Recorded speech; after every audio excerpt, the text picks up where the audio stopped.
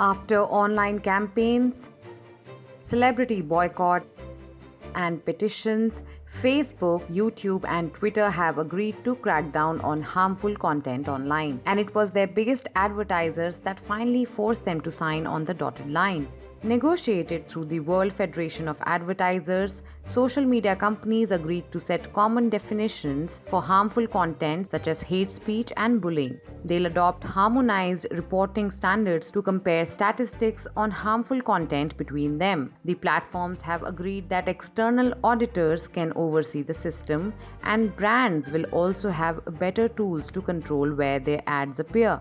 In the wake of anti-racism demonstrations following the death of George Floyd in the US, major advertisers including Unilever and Coca-Cola boycotted Facebook. They complained that platforms were doing little to prevent their ads from appearing alongside hate speech, fake news, and other harmful content.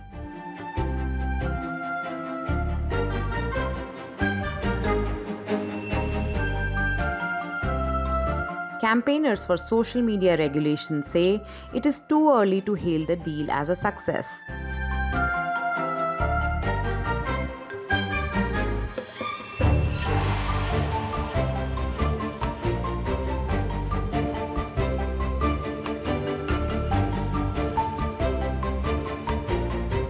Meanwhile, the Trump administration is proposing online platforms be stripped of long-held legal protections.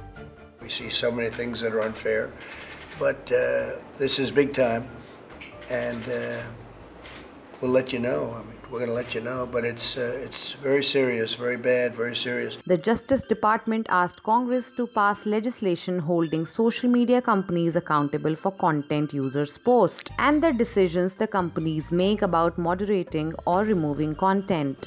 These platforms can abuse those positions of trust, whether by deciding which voices they're going to amplify and which they're going to throttle, and by improperly tracking and collecting user data, and even facilitating criminal activity.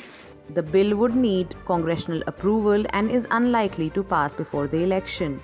In the polarized pre-election climate, Democrats are troubled by the unchecked flow of hate speech and disinformation, while Republicans claim they are being censored. Meanwhile, tech companies try to find a balance somewhere in between.